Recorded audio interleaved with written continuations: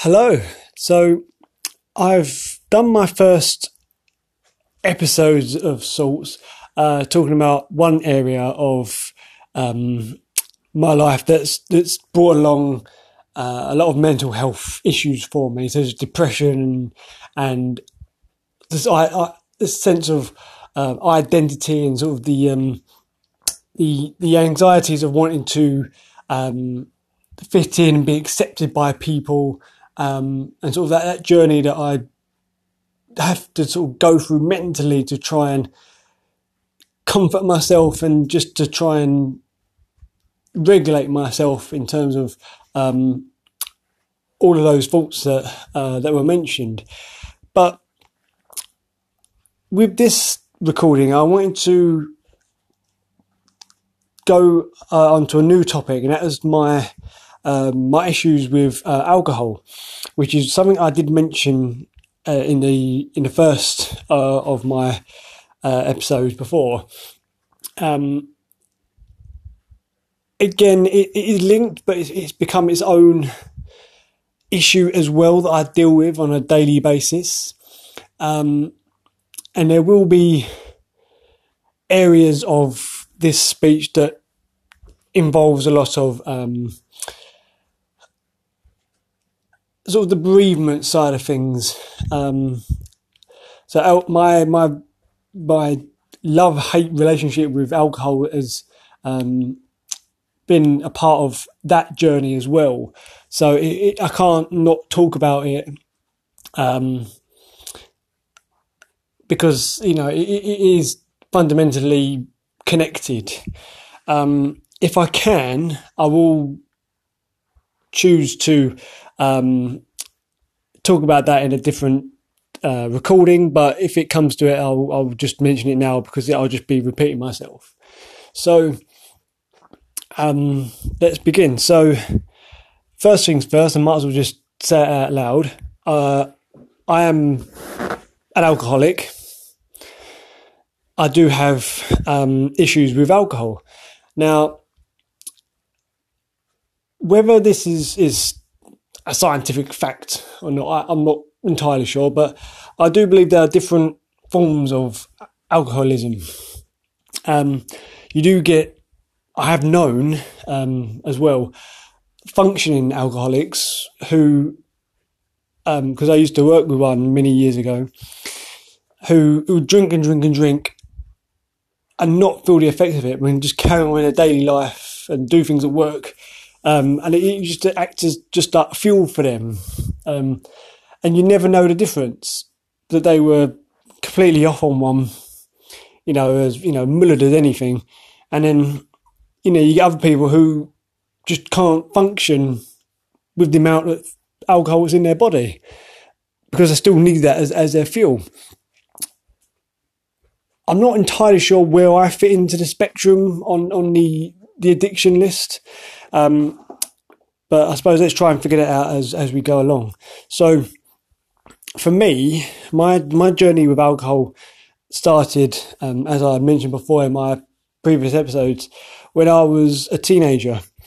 In the UK, probably, I'm not sure if it's still a big thing now, but it definitely was when I was growing up, that every Friday night, Saturday night, your mates would get together, you go down the local off license or, the offie, and because it is a lot easier to get booze from them instead of the big superstores and, the supermarkets.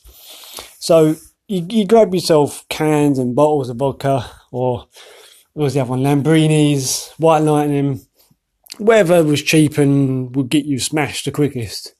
So you get your stuff and you go down the park. But mine was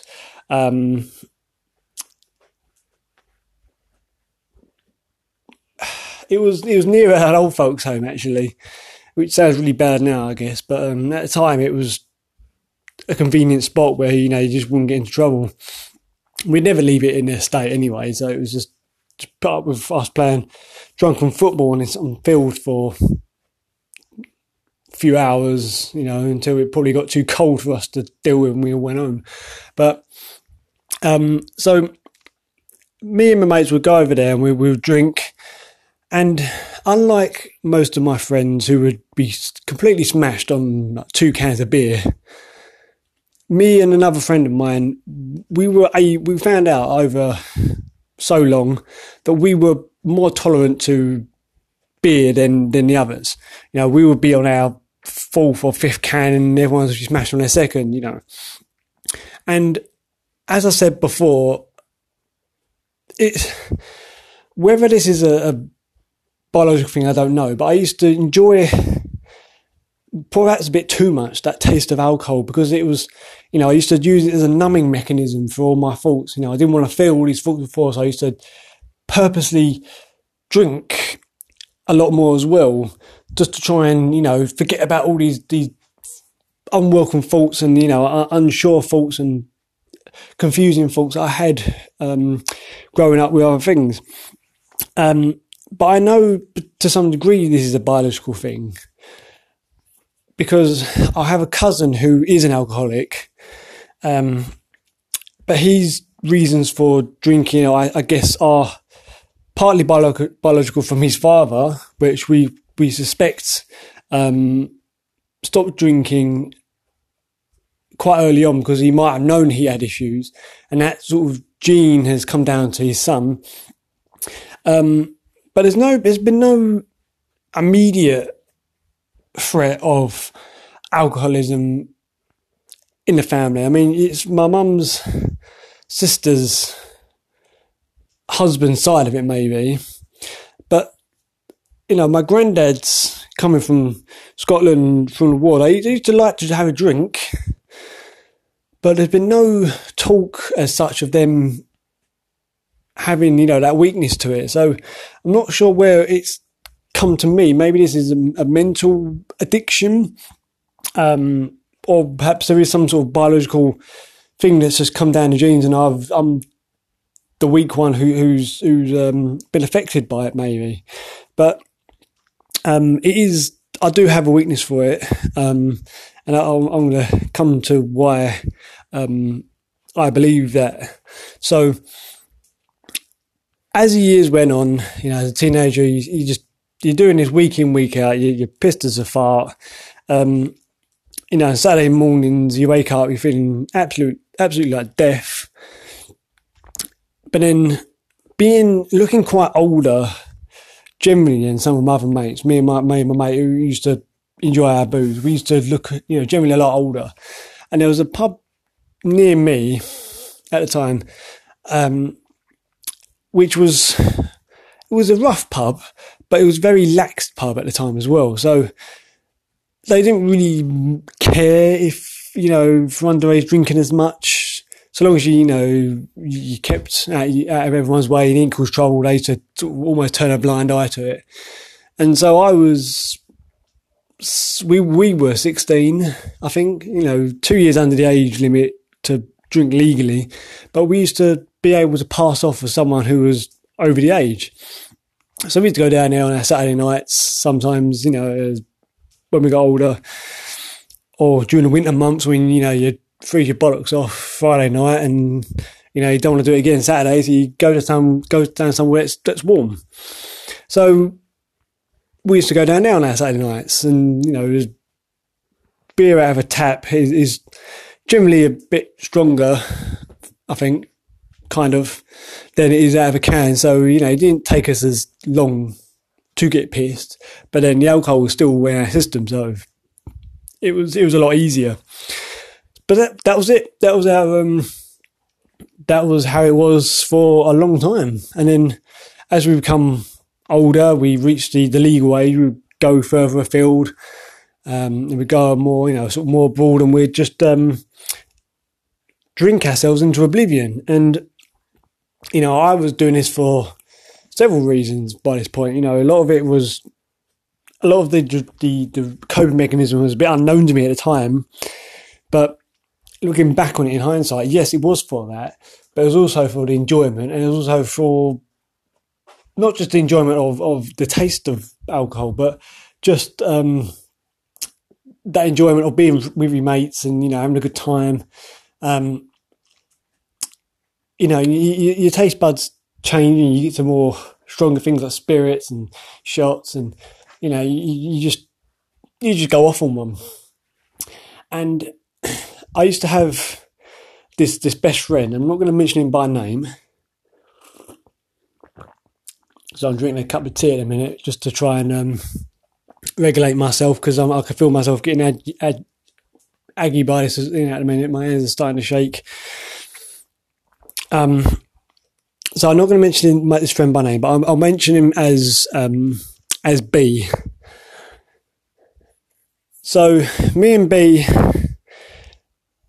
knew each other from our mid-secondary schools, and we always hit it off straight away.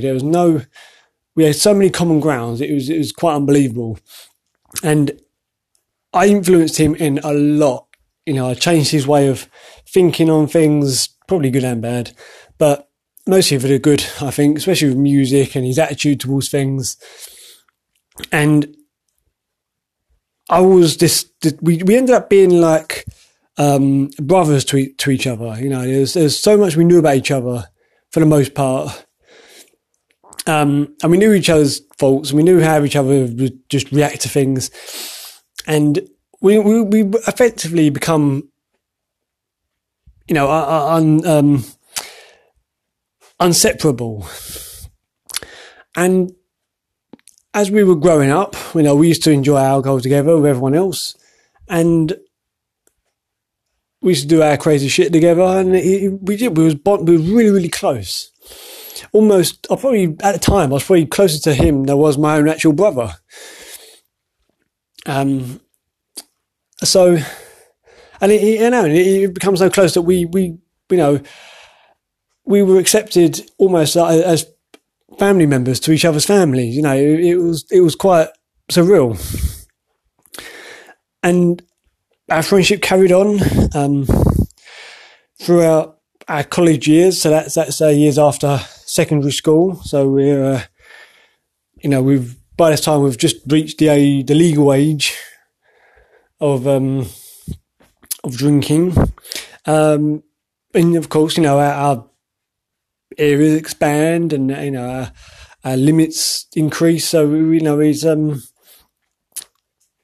was a time when, you know, I really just couldn't fault much, even though mentally I was still quite depressed and isolated and confused. It was a really odd time for me. You know, I just sort of go with the flow, and you know, just try and manage myself just as I went along each day, which again I think had its toll on me in the long run. But it came to a time when my friend B he knew this other fella from his primary school. He rekindled with him during our college years, and he was a heavy drug user. And my friend, you know, liked to joint every now and then. I'd join him for a couple, but it never went more than that. You know, we'll have a couple of roll-ups and fags together.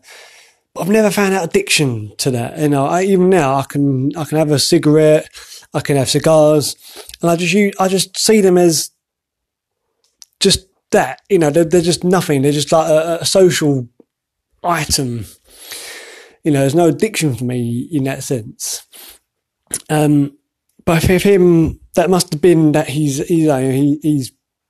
addiction, because he eventually kind of needed that something stronger to, you know, to get him by. And he fell into this group of this other fella, and you know, very slowly he would drift away from like the group, and even the family started to become wary of this because the attitude started changing. But he would never notice this because you never do, you know, and I can relate to that coming up in as I'm going to speak later on. And it came to New Year's Eve one night,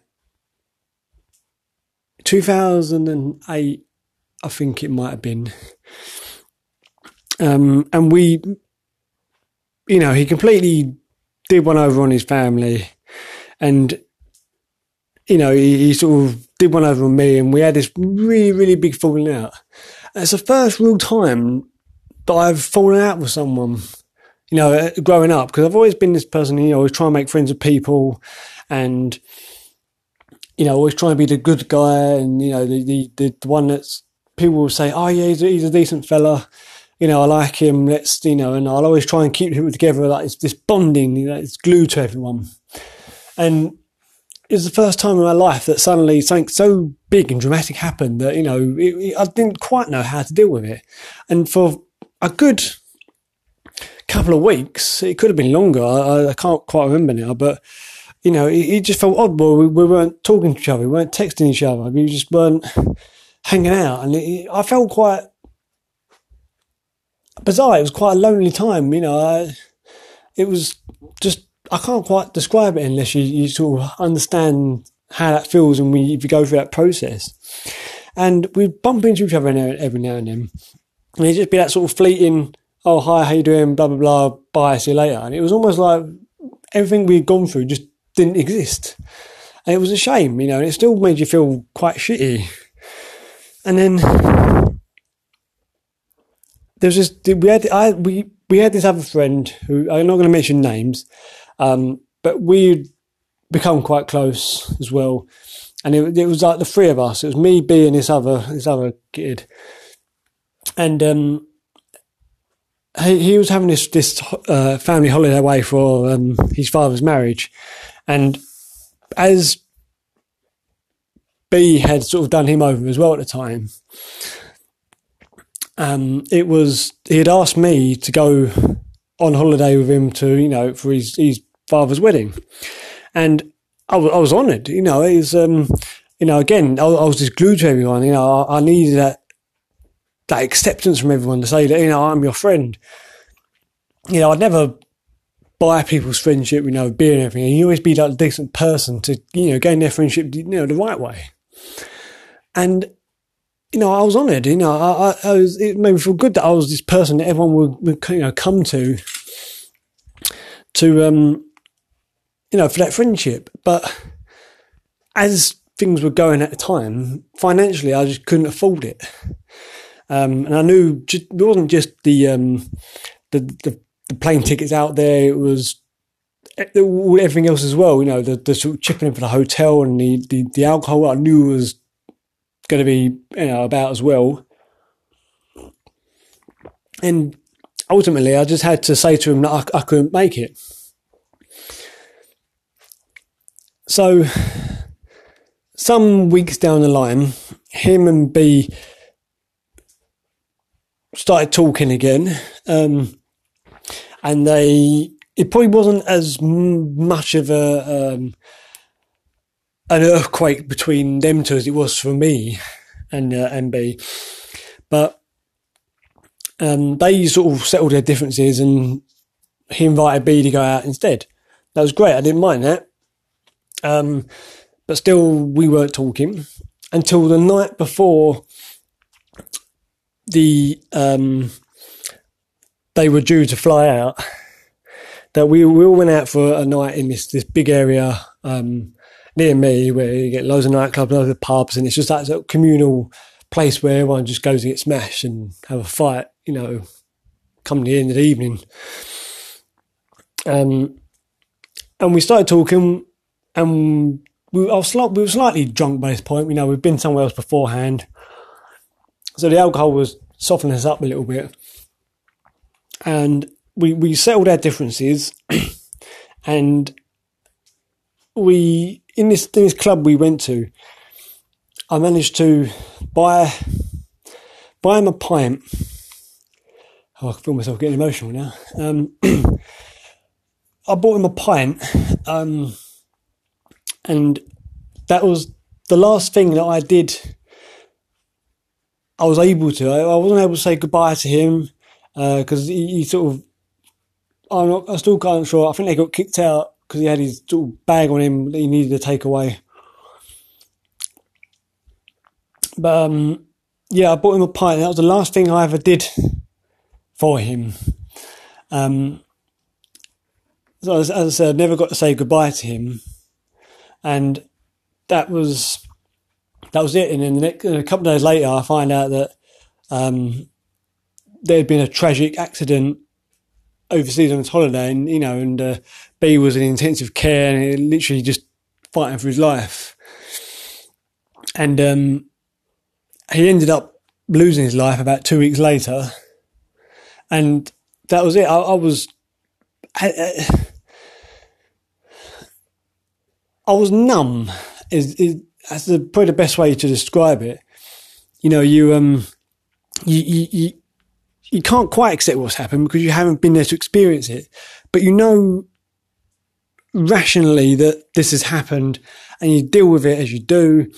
But then, you feel numb because you're not quite sure what to do because you've never experienced anything like this.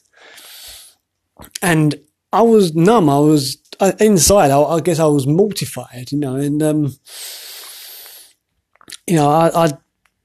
I feel this is where my real sort of addiction started coming in, because not only was I using it before to numb myself from negative thoughts, there was all those wanted thoughts from, as I said before in the episode. I'm not going to go into it because, I'm not going to repeat myself, but I needed it to sort of regulate myself, to understand and, to manage myself, because inside by this point, I think, I was numb, but there was this whirlwind of emotions and turmoil going inside me because, I just felt my life was breaking apart.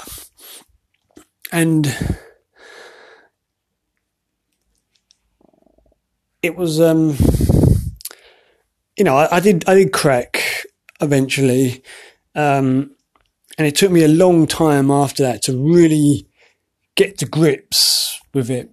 I think solely because of everything we'd gone through as friends, to then suddenly breaking that friendship, which was hard enough, to then reconnecting very, very briefly and then losing it all again. There was no sort of middle ground to this. Everything was so sudden all the time. And I just don't think my brain was able to really comprehend that and manage that. Sort of like, you get someone who, a family member, old age, sort of dies and that's it. You get one sudden end. Whereas this was almost, like leapfrogging continuously, for some time. And I think that did me over mentally as well. And by the time of his funeral, it was well into sort of the summer holidays, and come the September, I was off to university, and it was in the Midlands, so in the middle of England, away from where I was living. And as much as I needed that sort of comfort of home, I needed that time away to get myself away from all the heartache and, the grief that I was feeling here. But I took that grief with me, and I used a lot of that time as a first year student with everyone else enjoying yourself as you do, meeting new friends, you do the same things again, you get to meet people, as a decent person, and then you just spend half a year pissed as a fart because that's what you do. And I took my grief with me. I didn't tell anyone because it was a brand new start for me to some degrees, and you enjoy yourself, but you get carried away in the flow of things as well. But I was using the alcohol as a coping mechanism, not only faults but my grief now as well. And we used to go out drinking all the time. We'd Tuesday nights we would go down for our local pub, and it would be a pound a night, a pound a pint night, and we would get there about 5 o'clock, and we'd stagger out of this place at 11:30, and we was absolutely mullered. And then you get up and do the, you go to the university next day and do your work, and then come Thursday night, you go to a different pub. Same deal was going on, pound a pint. And on the Thursday, there was this vodka bar that was on the way home as well. So we'd stop off there for a few hours after we got kicked out. And it'd be mid-morning, like 3 o'clock in the morning, in the wee hours, where we finally get home. And I was absolutely mullered. I was, I've never been so drunk and experienced hangovers as much as I did during this year. And on Friday night, Saturday nights, you go out with your mates down other clubs.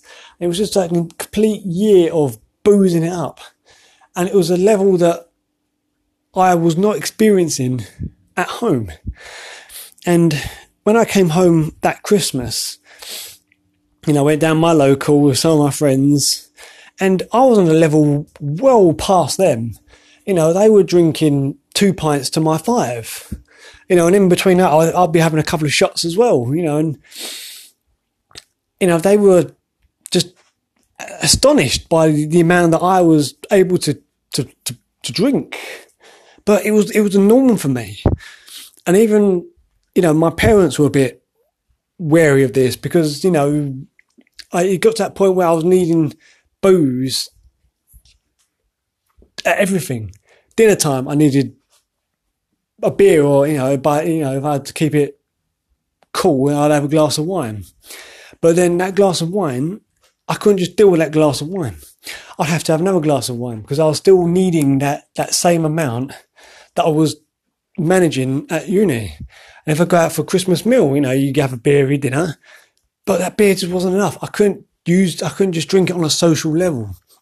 I needed a copious amount of it just to almost function, because I just felt so lost without it, because I was so used to dealing with it by that point.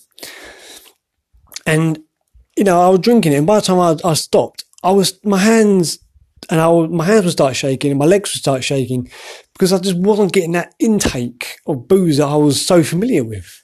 It was,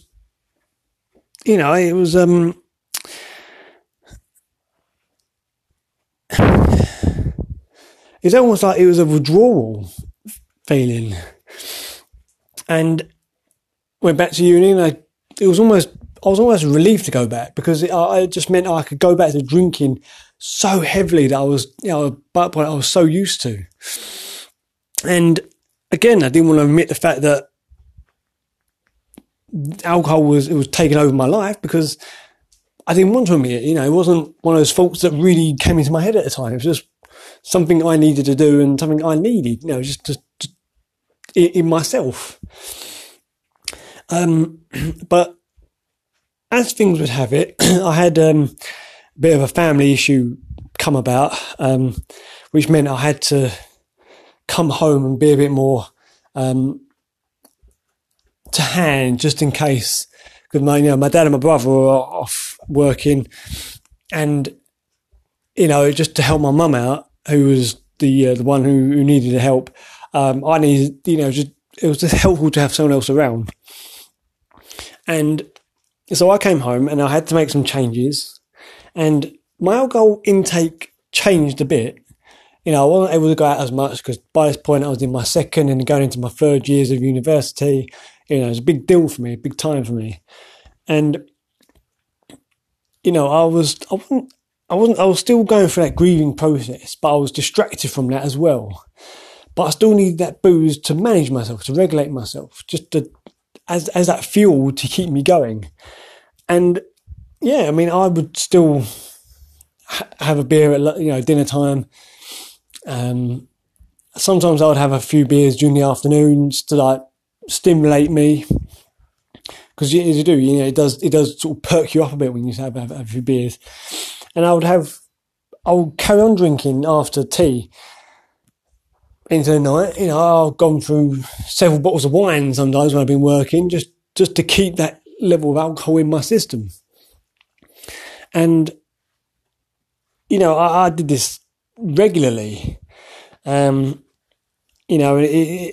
this time, I did meet people, girls, and I was hanging out with them and I was attracted to them. And it felt, again, that was a new element that was helping my mental state, but also opened that door to another collapse. Obviously when, you become heartbroken, you do feel the effects, you do feel shitty afterwards for quite a while. And this happened to me twice after I graduated. And, it's now I deal with it a lot differently, but at the time, you feel like the world just ended. You kind of lose that will to live because, you become so familiar with someone that suddenly when they're not around anymore and you can't be the same person around them, that you feel lost in yourself. And it's those moments of rejection and sort of the heartache that really drove me to want to drink, just to try and numb that pain. And there were times on the end of my second girl I was with at the time, that just ended abruptly, and I still haven't quite figured out what happened there. And we've only seen each other once since. So it wasn't really appropriate to bring it up, so it just never, formulated, and I still haven't found out. But I fell for her very, very hard. She was literally everything in a girl that I was needing at the time. And, I just kind of went off the rails a little bit. I went on this drinking spree for God knows how many days. And I had this blackout. It was a bank holiday weekend sometime, and I can't remember if I went out to the beginning of the weekend or on the bank holiday Monday onwards. It's just all blur for me because I was drinking really heavily at the time anyway. And I'm not particularly proud of this, but the amount I was drinking at the time, because I was worrying a lot of people. I have friends and parents of friends, come up to me during like events that we would go to, and they were really concerned about the amount I was drinking because I just wouldn't stop. And I was doing this day in, day out, and they were really, really concerned with me. But I would, poo them and, brush them off and say, no, it's fine, I'm dealing with it, which I was and I wasn't.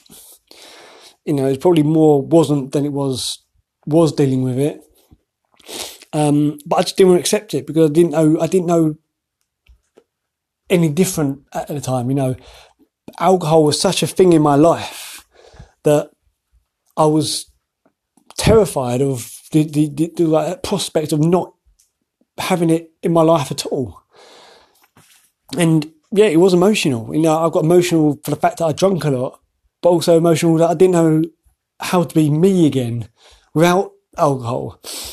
And there was often times I would just be there crying to myself in the corner sometimes, again, yes, with a bottle of whatever in my hand, because I was just in a torment to myself about what I should be doing. And this time of this bank holiday, I'd gone out on a drinking spree. I was feeling it as you do. And I don't recall a few days, 3 or 4 maybe. I literally have no memory of these days at all. I don't know where I was, who I was out with, what I did. I don't know how much money I spent, because it was absolute madness. And I woke up on my bedroom floor and I knew I was a state. I was just, I didn't know who I was, what day of the week it was, what year it was. It was, I can't describe that feeling of sheer unknowing. I didn't know who I was anymore mentally. I was just gone. And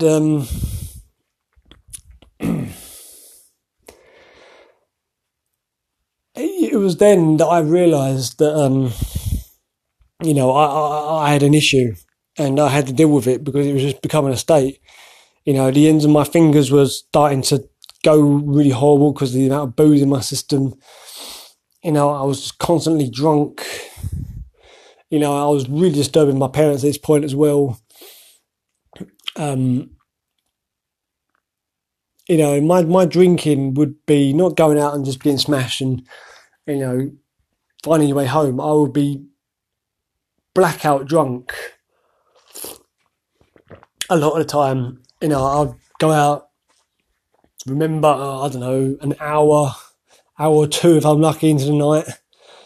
And then that was it. The next day I'd wake up at home, have no memory of what happened or how I got home. There have been times, one time in particular, I remember coming home from this place that everyone goes to. No memory of the actual night. But I remember walking down the street near me, and I remember staggering and falling into the road. And I fell into the road at this blind bend. And so if a car had come around the corner, there would be no chance of this car stopping in time to avoid me. It would have hit me.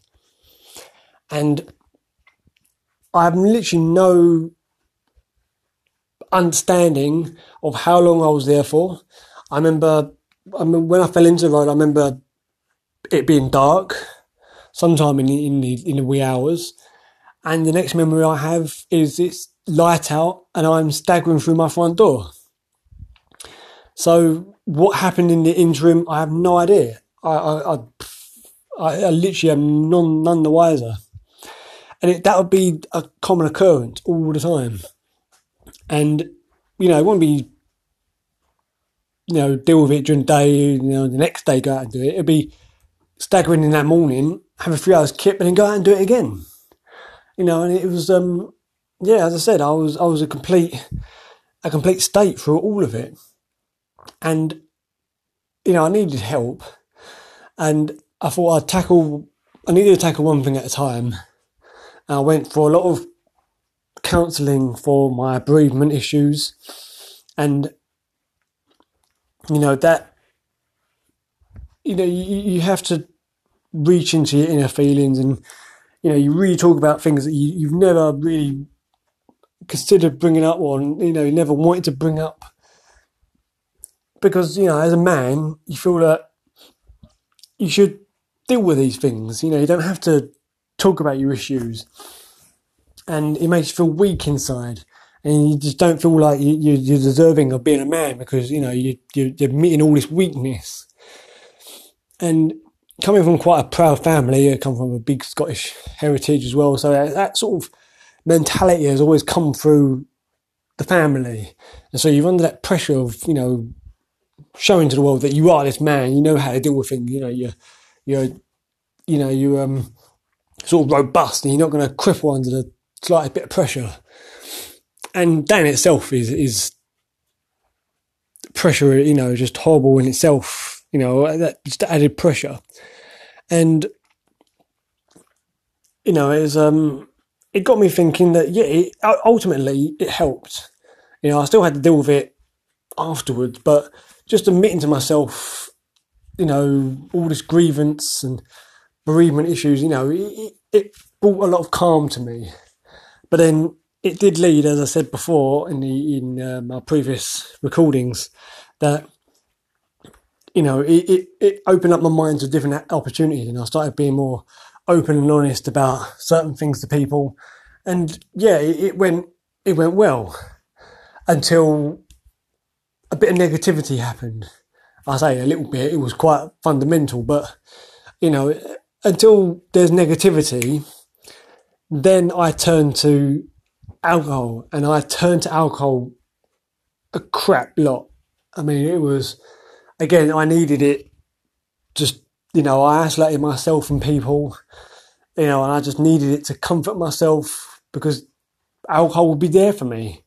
People would, shit you over, and then, they didn't give two cares about what happened. But alcohol was just that friend who would be there and wouldn't question you, wouldn't ridicule you, and it would just be there. And it was almost like you wake up in the mornings. I've tried to explain this to many people who don't suffer with this problem, and I still don't know how to describe it properly. They're probably far better sort of I think analogies is the right word here, but if you're a smoker and you wake up in the morning, you need that fag just to get you going in the morning. It's like the thing you need, like a coffee, just to give you that energy and that sort of burst to get you going for the day.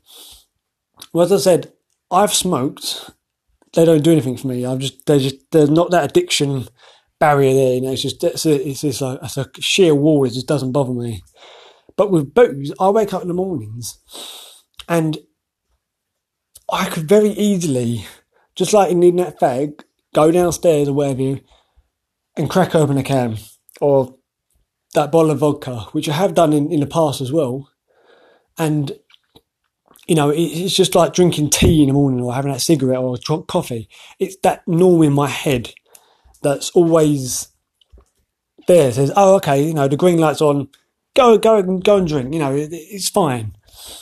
And I have to physically force myself not to. I have to tell myself, no, I'm not going to do it.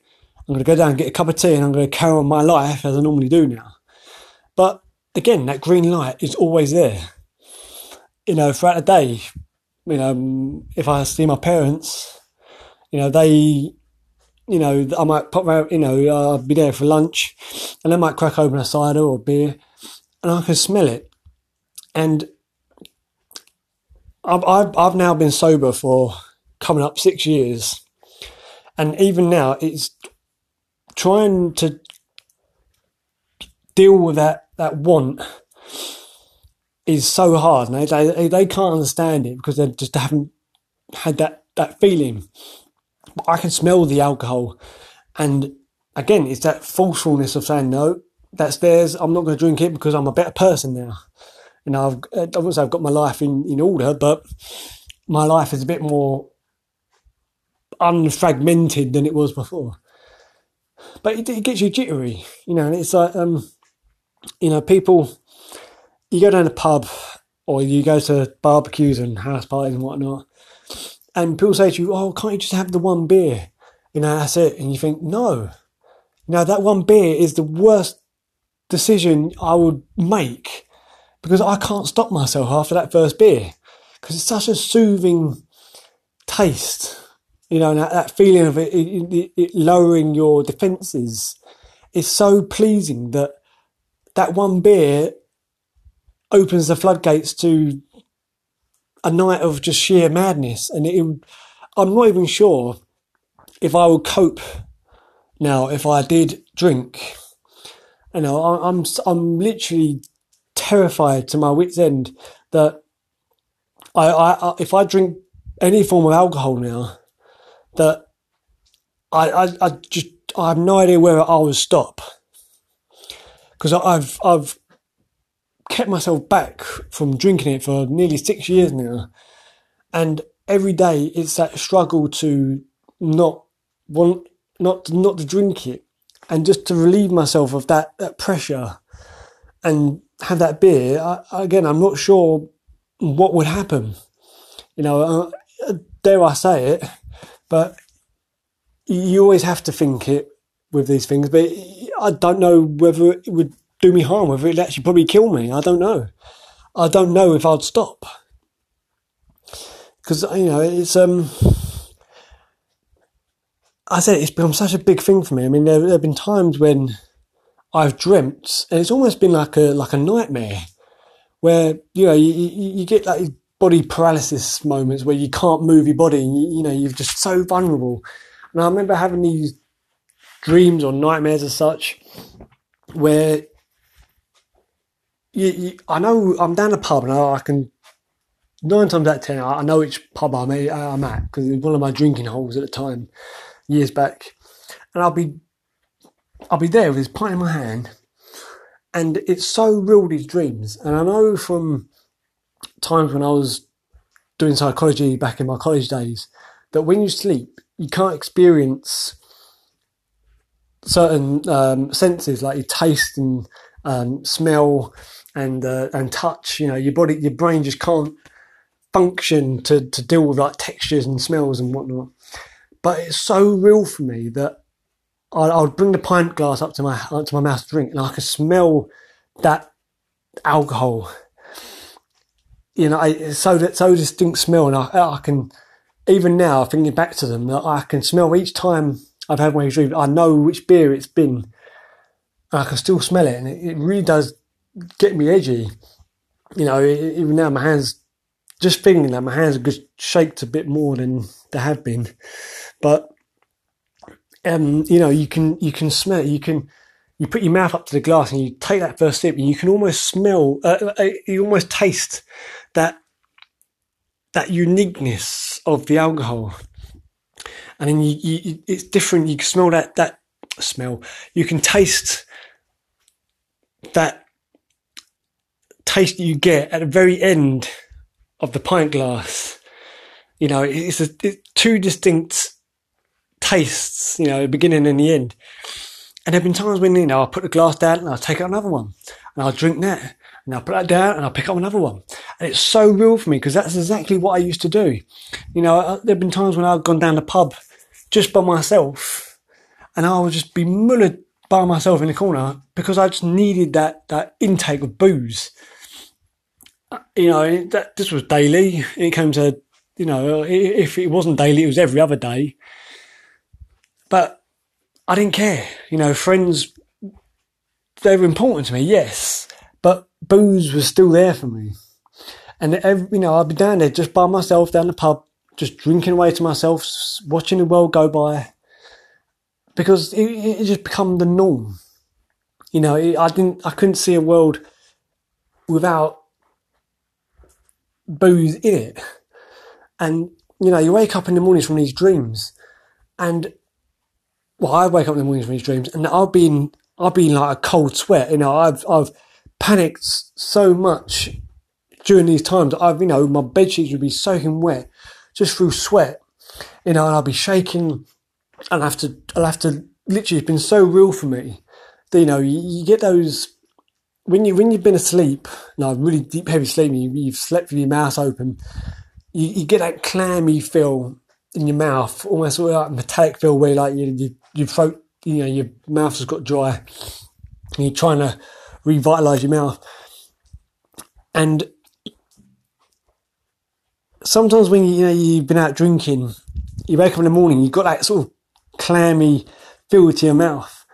And I guarantee you that I'll wake up and I can taste the alcohol on me. You know, I know exactly what I've been drinking in that beer because I can still almost taste it on my mouth. But then I know it's not real because I have to regulate myself and reassure myself that, you know, I haven't been out. I've done this. I did this the night before. I did that the night before. I need that physical evidence or that reassurance to literally calm me to say, no, I haven't been out and I haven't done this because the dream has been so real that I literally, it's so convincing that I've been out and I can almost taste it on me for like the rest of the day because it's so vivid in my mind, almost like it was just a night out. And, you know, it literally terrifies me, you know, even going down the pub sometimes with my friends, you know, I have to be mentally in that right place because, you know, I have to convince myself I'm not going to drink, you know, I'm going to just see my friends, I can go out and have a, you know, glass of lemonade or a soft drink. And if I'm not in that frame of mind, if I'm too jittery, I have to just decline because I know I'll probably lose the battle. No matter my friends doing their best probably to deter me, but I'm just not comfortable with myself to say no, you know, and I have to just stay at home.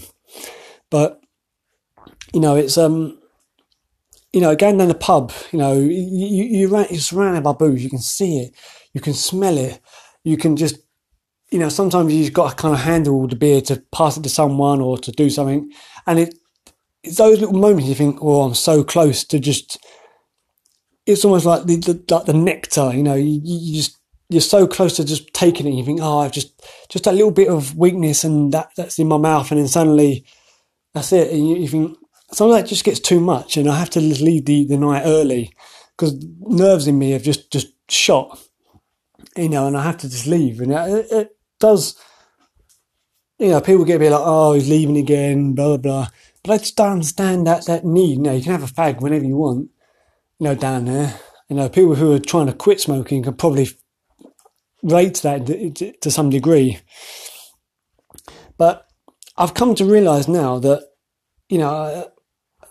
that as much as I have this weakness for beer, whether it's a physical issue or whether it's been brought on by mental aspects, apart from wanting that drink every day because of sort of the negative reasons and issues in my life, but whenever something bad happens, I automatically refer to beer as my answer. Heartbreak or something. I've got a friend who's quite ill at the moment, at the time of this recording, and she sent this message out a little while back, and it was telling everyone of the condition she's in, and I knew this anyway. I've been in regular contact with her, and it's nothing new for me, but just hearing it in that form of a text message to everyone set me off. And that night, I literally just wanted to drink myself into oblivion because it's that bit of bad news, and suddenly that's it. My mind clicks. Alcohol's the answer. And there've been times, I've weakened, and I've gone to the cabinet, and I've taken a bottle of. Normally it's a spirits, it's probably a vodka or a gin or something, and I've been so close to just opening that bottle and just drowning myself. And I've cried to it, I've curled up to it, almost in like that fetus position, on the floor, crying my eyes out, because all I want to do is just be rid of myself from existence, because I just can't take things anymore. It could take hours of this before I sort of come to, and I see some sense of rationality, and it's all that terrifies me with alcohol and just drinking, because I'm not sure what the outcome's going to be now. I could just pass out from these excessive drinking and, I don't know, choke on myself. It's just, for me, it's that comfort of just drinking alone and just dealing with my thoughts, and that's where this inner fear comes from, that I can't control myself anymore, especially with the alcohol. And even now, it's just talking about it, and I've got tears in my eyes, and then my hands are shaking, because I just know that is fundamentally one of the scariest things that I face almost on a daily basis, and it pisses me off so much that you just proper boils the piss out of you, that people who say, oh, just have one drink, you'll be fine. They physically can't stand it, yet they're smokers most of the time themselves.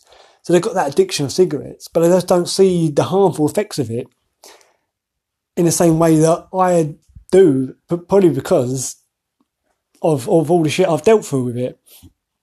And, I'm always on that journey of understanding myself and just trying to keep myself calm, because, I know any time there's a bit bad news, that switch goes on in my head. It says, alcohol, go on, treat yourself. And it's just that switch is essentially always on anyway, because, I wake up in the morning and I just want booze, and I have to pace a lot, because it's my way of regulating myself to do, to say no. Because I feel like I've spent so long of my life sitting down just drinking that even now I can't sit down for too long. I'm too fidgety. I'm too agitated by just sitting down for too long. So I'll be working, I'll sit down, I have to get up and do something. And then I end up finding out I'm pacing a lot. And, even now, this entire recording, I've been pacing up and down the same room, and I've probably left a trail in the floor. But, it's one of those ongoing journeys, and I'm not sure if there's going to be an end to it. But it's, I don't even know if there's, I know now that what causes it, but is there a cure to this? No. And I just rely on that support of friends who do understand and who say to me, who try to look out for me in this sense that, if they see me slipping or, just to say to me, Mark, you don't need that beer or alcohol. Let's go do something else to distract you. That's the sort of people I need to help me out and just know who I am as a person.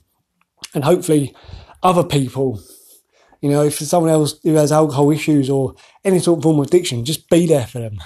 Show them you have that comfort, because that's all they ask for sometimes, just that needed friend. It means more to them than what you think it does.